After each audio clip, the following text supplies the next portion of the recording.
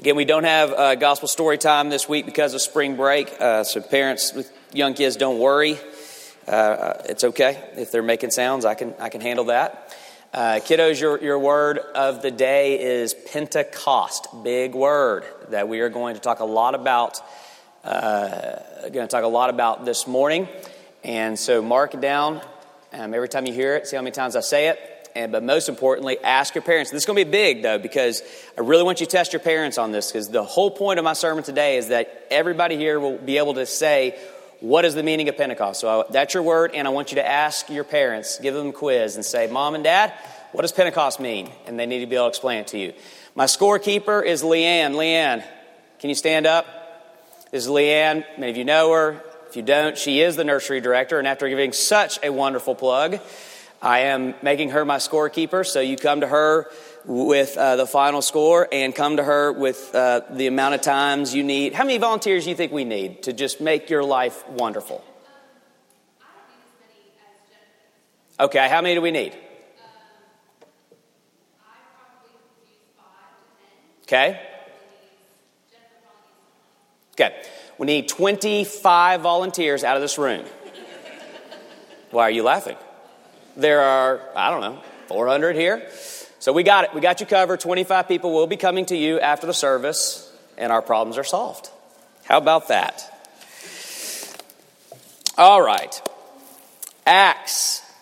When you think of Acts, you think of Acts 2, you think of Pentecost.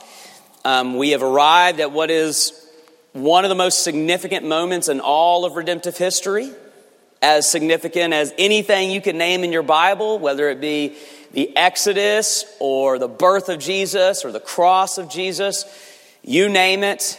When it comes to events within the story of Scripture, this is up there with them all, but I wonder if that is how you view it. I really, really struggled this week, more than I have in a long time, in writing this sermon. Not because I didn't know what to say, but because I had way too much to say. And as I wrote, I had, I need to explain this. And so it would add to that. And then I said, well, if I go there, I need to go here and add to that. And it just kept getting bigger and bigger and bigger.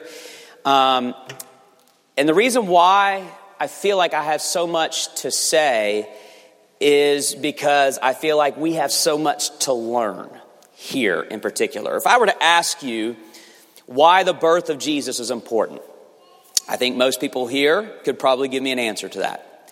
If I were to ask you why the cross of Jesus is important, I think most people can give me an answer to that. If I were to ask you why the resurrection of Jesus is important, I think most people can give me an answer to that.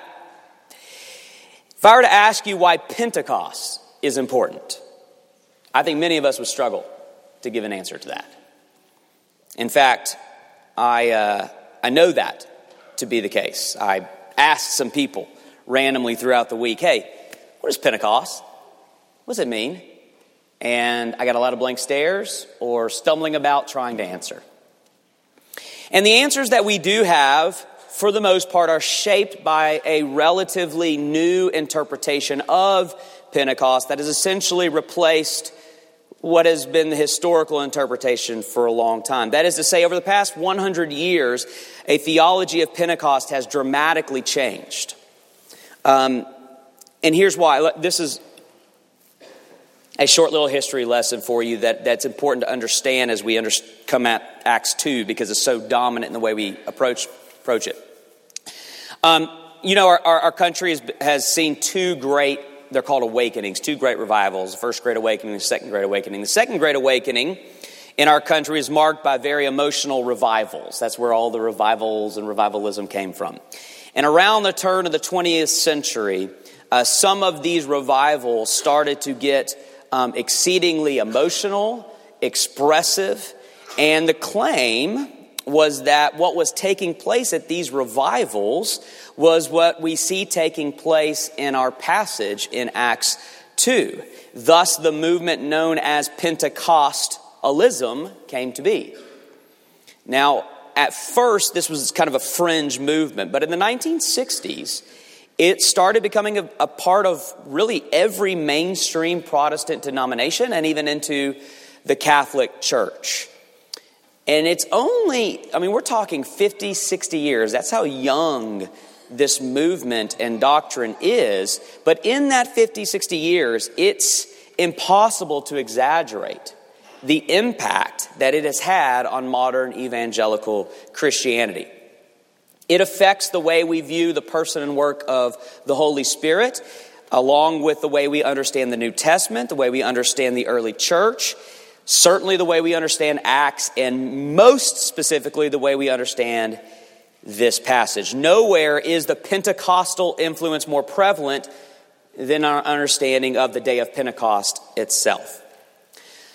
Now, I want to be very charitable to our charismatic brothers and sisters because their influence was and continues to be a very needed correction within Christianity, which had become an emotionless religion with an overemphasis on the mind and doctrine. That's where our tradition in particular struggles.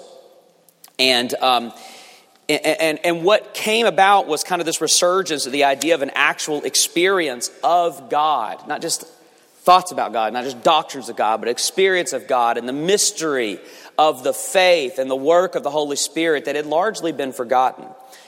And so we owe a debt in many ways to this movement. But yet at the same time, one could argue that it's become an overreaction or an overcorrection. I don't want to get into debate this morning. We might do that a little bit in the weeks to come. Only to say this about Acts 2 as we approach the idea of Pentecost. One of the consequences of Pentecostalism's influence on Pentecost itself is that it is no longer viewed as a once and for all epic historical event, something akin to like the cross and resurrection. It's no longer viewed as this epic changing once and for all event within the story of redemption, and it is now viewed more as an experience that we should all seek to replicate. That's the major shift that has taken place. And so what I think I have this morning, I'm saying all of this long introduction to set this stage. Here's why I struggled with the sermon. As we approach this massively important passage, this enormous event within redemption history, I feel as though I have people who either have no idea what Pentecost is, meaning, even if you're a follower of Jesus and I ask you, what is Pentecost? You say, I don't really know. When I came to faith, I knew something about the cross. I had no idea what this whole Pentecost business was. And certainly if you're here and you're not a follower of Jesus and you're just kind of checking out the claims of Christianity, you probably have not heard of Pentecost as much as you've heard Christians, talk about things like the cross and whatnot. So I think I probably have a lot of people here who have no idea what Pentecost is, or those who have what has become the predominant view, which is the Pentecostal view of what Pentecost is. Even if you're not, even if you don't consider yourself a charismatic, you need to know that movement has influenced the way you view Acts 2, and you probably have that kind of view of it. That is to say, when I think about Pentecost, where we are, I think largely we have an uninformed view of Pentecost, or in my humble opinion, a misinformed view of Pentecost. And that's why I struggle with the passage. I know you all like to give me a hard time about moving slowly through books of the Bible in my preaching. I hope you notice that I'm doing better. We got through Acts 1 fairly quickly. But I was talking to Abby last night, and, I still did not know fully where I was going with this. And I said, I just feel like I almost need to just preach the first 6 words of Acts 2 when the day of Pentecost came. Just that right there needs so much explanation. In other words, my struggle this morning was I felt like this need to, the way I said it to Abby is like, I feel like I need a lecture on Pentecost before I can preach on Pentecost. I get to teach it before I can preach it. And Abby said, well, why don't you just do that? So that's what I'm going to do this morning. I'm going to be teaching it's going to feel more like a lecture than a sermon, perhaps. If you like that kind of thing, you can thank Abby. If you get bored by that kind of thing, you can blame Abby. But my goal this morning, I have one goal, and it's this, that we all leave here with a robust, historical, orthodox understanding of Pentecost. Because I just think that it's that important. if I'm going to effectively be able to preach it, which we will do next week, not just next week, but all of Acts 2 and the entire book going forward, we have to understand this one thing. So, what is Pentecost? Let me begin with a modern illustration that may help you conceptualize the way Pentecost works in the story. Over the past 10 years, the way we do shopping has radically changed, hasn't it? If you want something now, predominantly, what do? You go online and you order it, and most specifically, you go to Amazon, and it's kind of become the one-stop shop for everything, and you get it from Amazon. Now, there are 3 components to the online ordering process. You purchase it, you wait, and then it arrives. If you view the work of Jesus, the story of Jesus, this way, then everything his gospel offers is the Amazon center, the storehouse of promise. And Pentecost is the package arriving. Okay? Now you see how important the Pentecost story is. When you click purchase on Amazon, do you own that product? Yes and no. Yes, it's been paid for. Yes, it's yours. But no, in the sense of you don't have it yet. And there is no point in owning it if you don't have it. And this is why when the driver pulls up and puts that package on the porch, that's the best moment of online shopping. There's way too much snickering going on. A lot of husbands looking at wives. That's the moment, right? It's not the Amazon. It's when it shows up and it arrives. So, when you look at the birth, life, death, resurrection of Jesus and all that Jesus accomplishes and offers, essentially the fulfillment of all of God's promises, all of that gets to us, is delivered to the world on the day of Pentecost. The package of redemption, the package of the new covenant arrives at Pentecost. So Jesus builds this storehouse of all of God's promises, and the Holy Spirit is the delivery man that gets the promises from heaven's storehouse to the world. And Pentecost is the day the package arrives. Or to use biblical language, all of God's promises find their yes in Christ. Well, then all of God's promises find their delivery in the Holy Spirit. And Pentecost is the day of delivery, the day the new covenant arrives. Simply put, Pentecost is the beginning of the new covenant. The first day of the new age, as my sermon title says. You see, we view the story of Scripture of one covenant of God in essentially 2 parts. The Old Covenant, in the Old Testament, the New Covenant in the New Testament. And in the middle, Jesus is the Messiah. He fulfills the entire Old Covenant, meaning everything in the Old Testament is actually about Jesus. And then his arrival and work institutes a new covenant. But that transition from Old Covenant, looking forward to the work of Jesus, and new covenant as the application of the work of Jesus takes place in Acts 2. That's how big this is. When you look at the strangeness of that day, and we will next week, all of it has rich symbolic significance about what has changed with the arrival of the new covenant.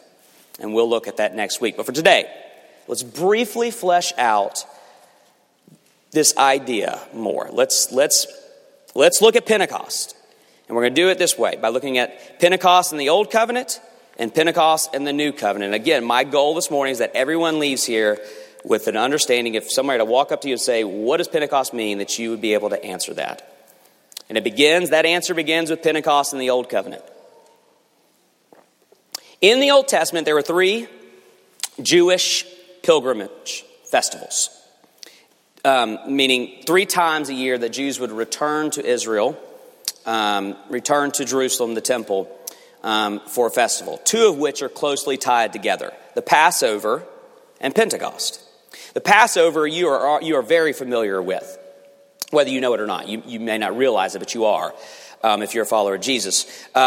That's where we've been the past couple of years at TCPC. That's the Passover week. Passover is when Jews would return to Jerusalem to commemorate that moment in Israel's history where the Lord delivered them from Egypt, their slavery, in this thing called the Exodus. And the meal that Jesus was sharing with his disciples in the upper room was the Passover meal. But it's there, as we saw in that series, it's there that Jesus changed the meal forever by instituting what he calls a new covenant.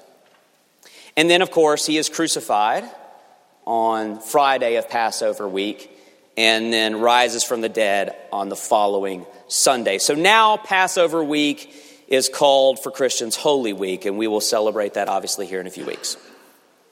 But what many people don't realize is that 50 days after the Passover pilgrimage to Jerusalem was another pilgrimage. 50 days. That's why it's called Pentecost. Penta, 5, you get that in the etymology there. Pentecost means 50th. The 50th day, where Jews would, 50th day after the Passover, where Jews would return. And to be honest with you, when they returned to party. Whereas the Passover celebrates the Exodus, Pentecost celebrates the harvest. You see, this is the time of the year of the wheat harvest. So this was called the Feast of Harvests.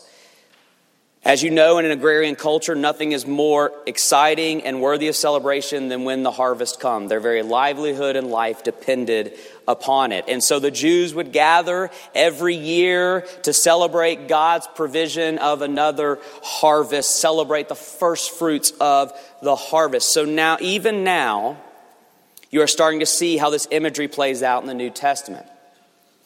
In the Passover, Jesus accomplishes the promises of the new covenant, and then 50 days later comes the harvest of the new covenant at Pentecost. But there's more to Pentecost in the Old Covenant. You see, the Passover and Exodus was the deliverance of God's people from slavery, but when did the official establishment of God's people take place? That is to say, when did God make a covenant with them that he would be their God and they would be his people and they would be an actual nation unto themselves, a holy nation, that they would have their own law and their own culture, even a tabernacle that he would dwell with them in their midst? When did that take place? Well, that took place at Mount Sinai. Well, guess how many days were between Exodus and Sinai? 50. And so to the Jews, Pentecost was also associated with Sinai and all that that entails. God meeting with Moses, the law, the sacrificial system, the tabernacle, so forth. And so next week we will look at all this strange imagery and we will see how in many ways it mirrors Sinai, but in a different way. Pentecost is the true and better Sinai. We'll look at that. But let me wrap up the whole Old Covenant understanding of Pentecost.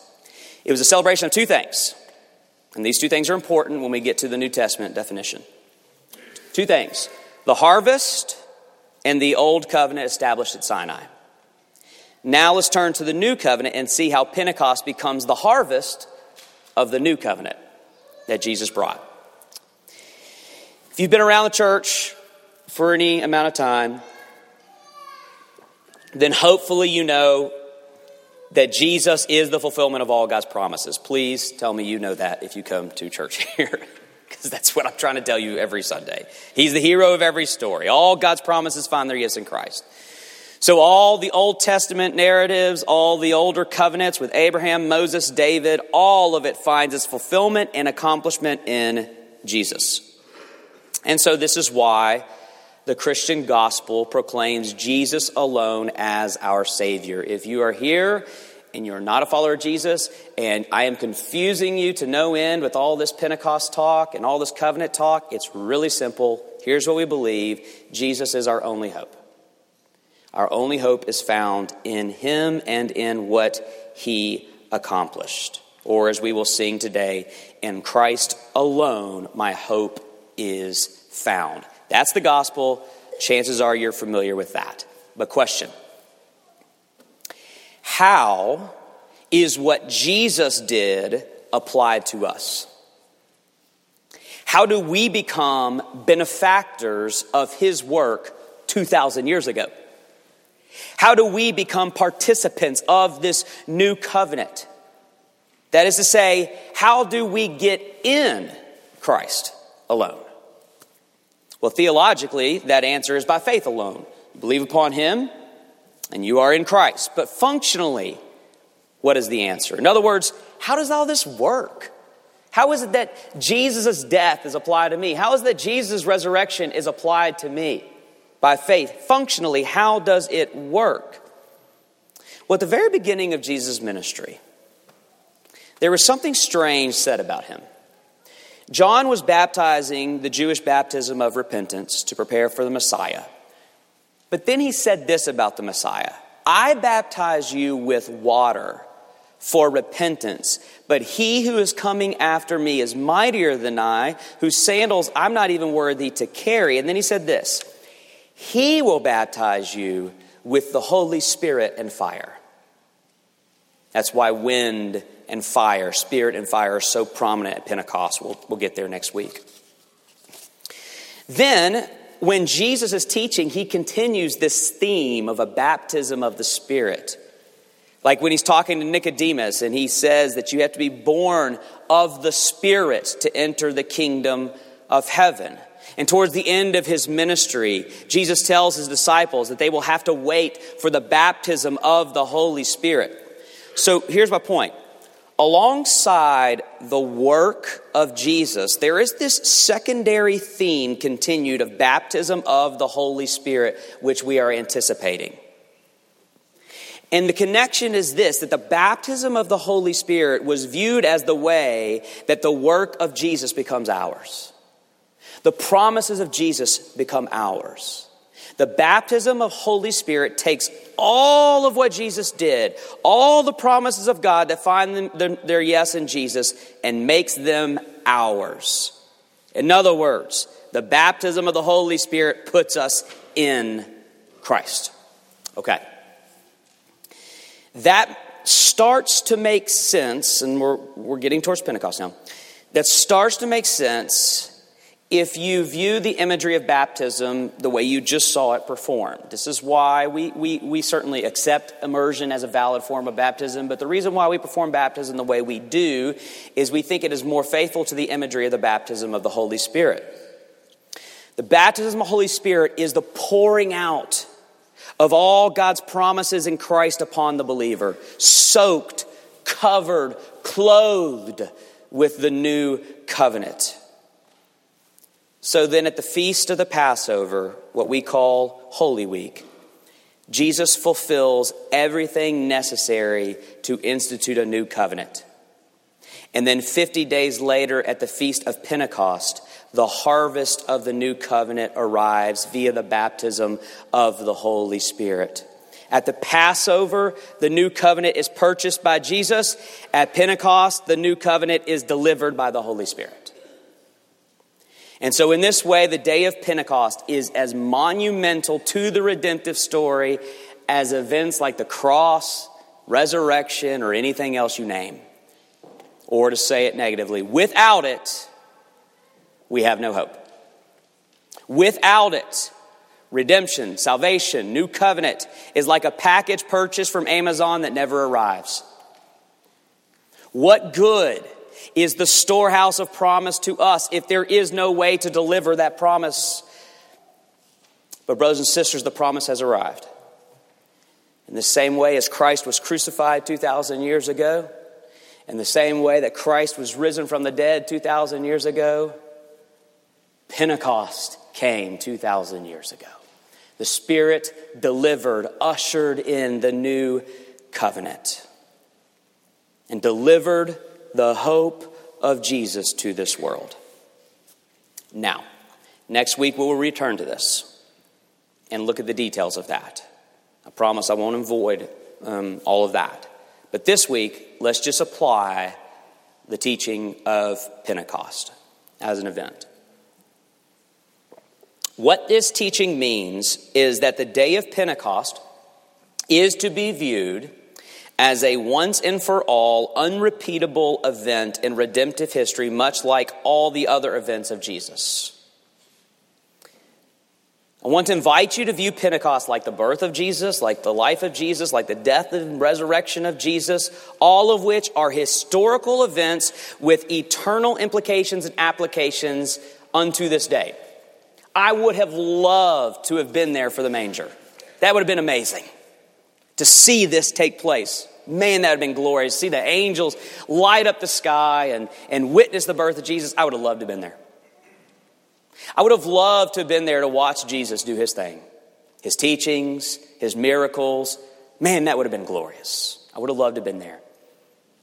I would have loved to have been there to see the empty tomb, to see the resurrected Jesus, to see for myself, my own eyes, the resurrection. I would have loved to have been there. That would have been amazing. That would have been epic.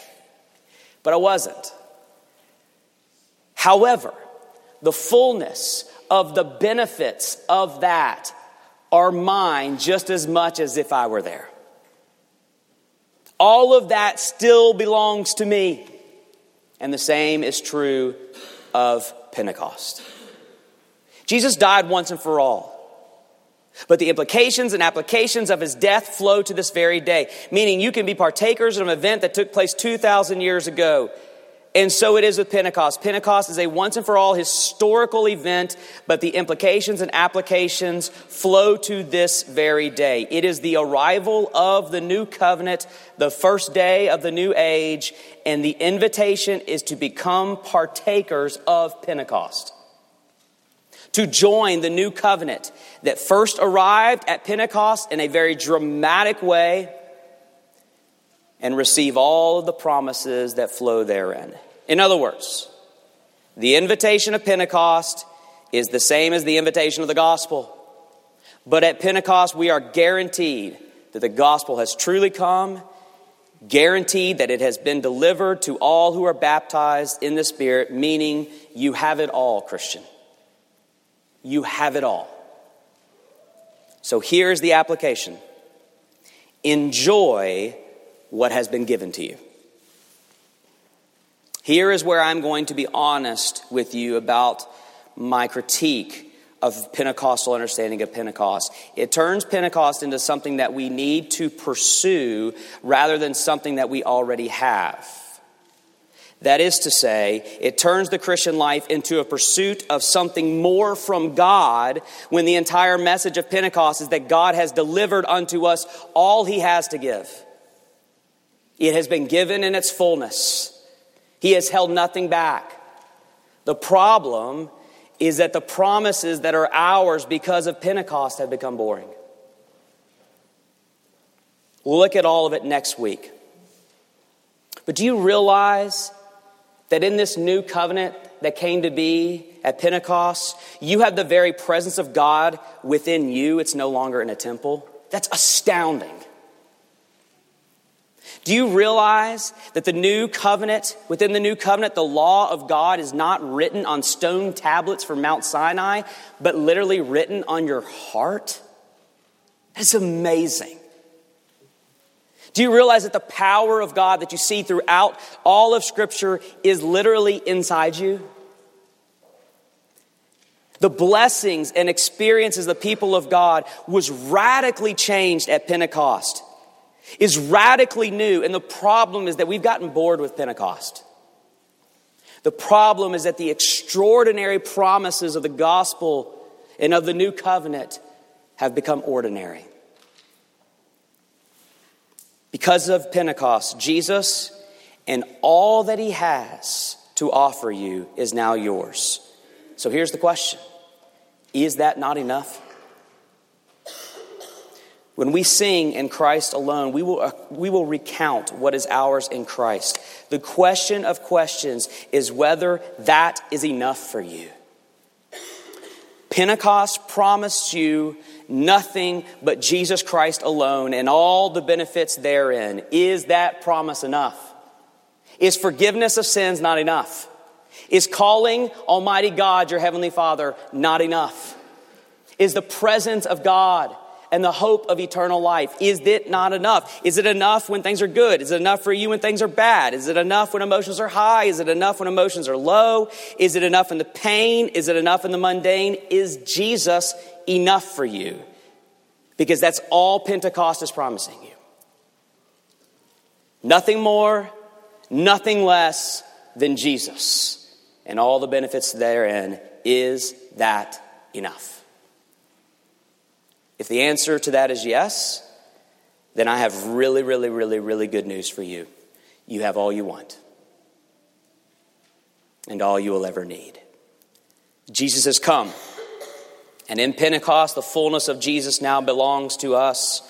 May Jesus and the delivery of promise be enough for us this day. Let me pray. Lord, I pray that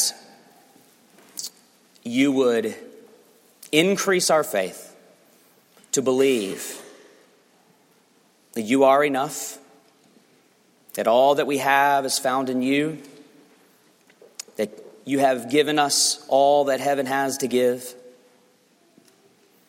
And Lord, it is fitting that we now come to this table, which you promise by your Spirit to apply all the promises of Jesus Christ to our hearts. Everything that becomes ours in the new covenant, everything that we're going to look at next week from Pentecost becomes ours by the Spirit. And here you promise in this very ordinary meal, so opposite of that day of Pentecost. Very ordinary, very routine, but by your Spirit, you promise us that all that was offered at Pentecost is offered now in this meal. Feed our souls with Jesus Christ, we pray. Amen.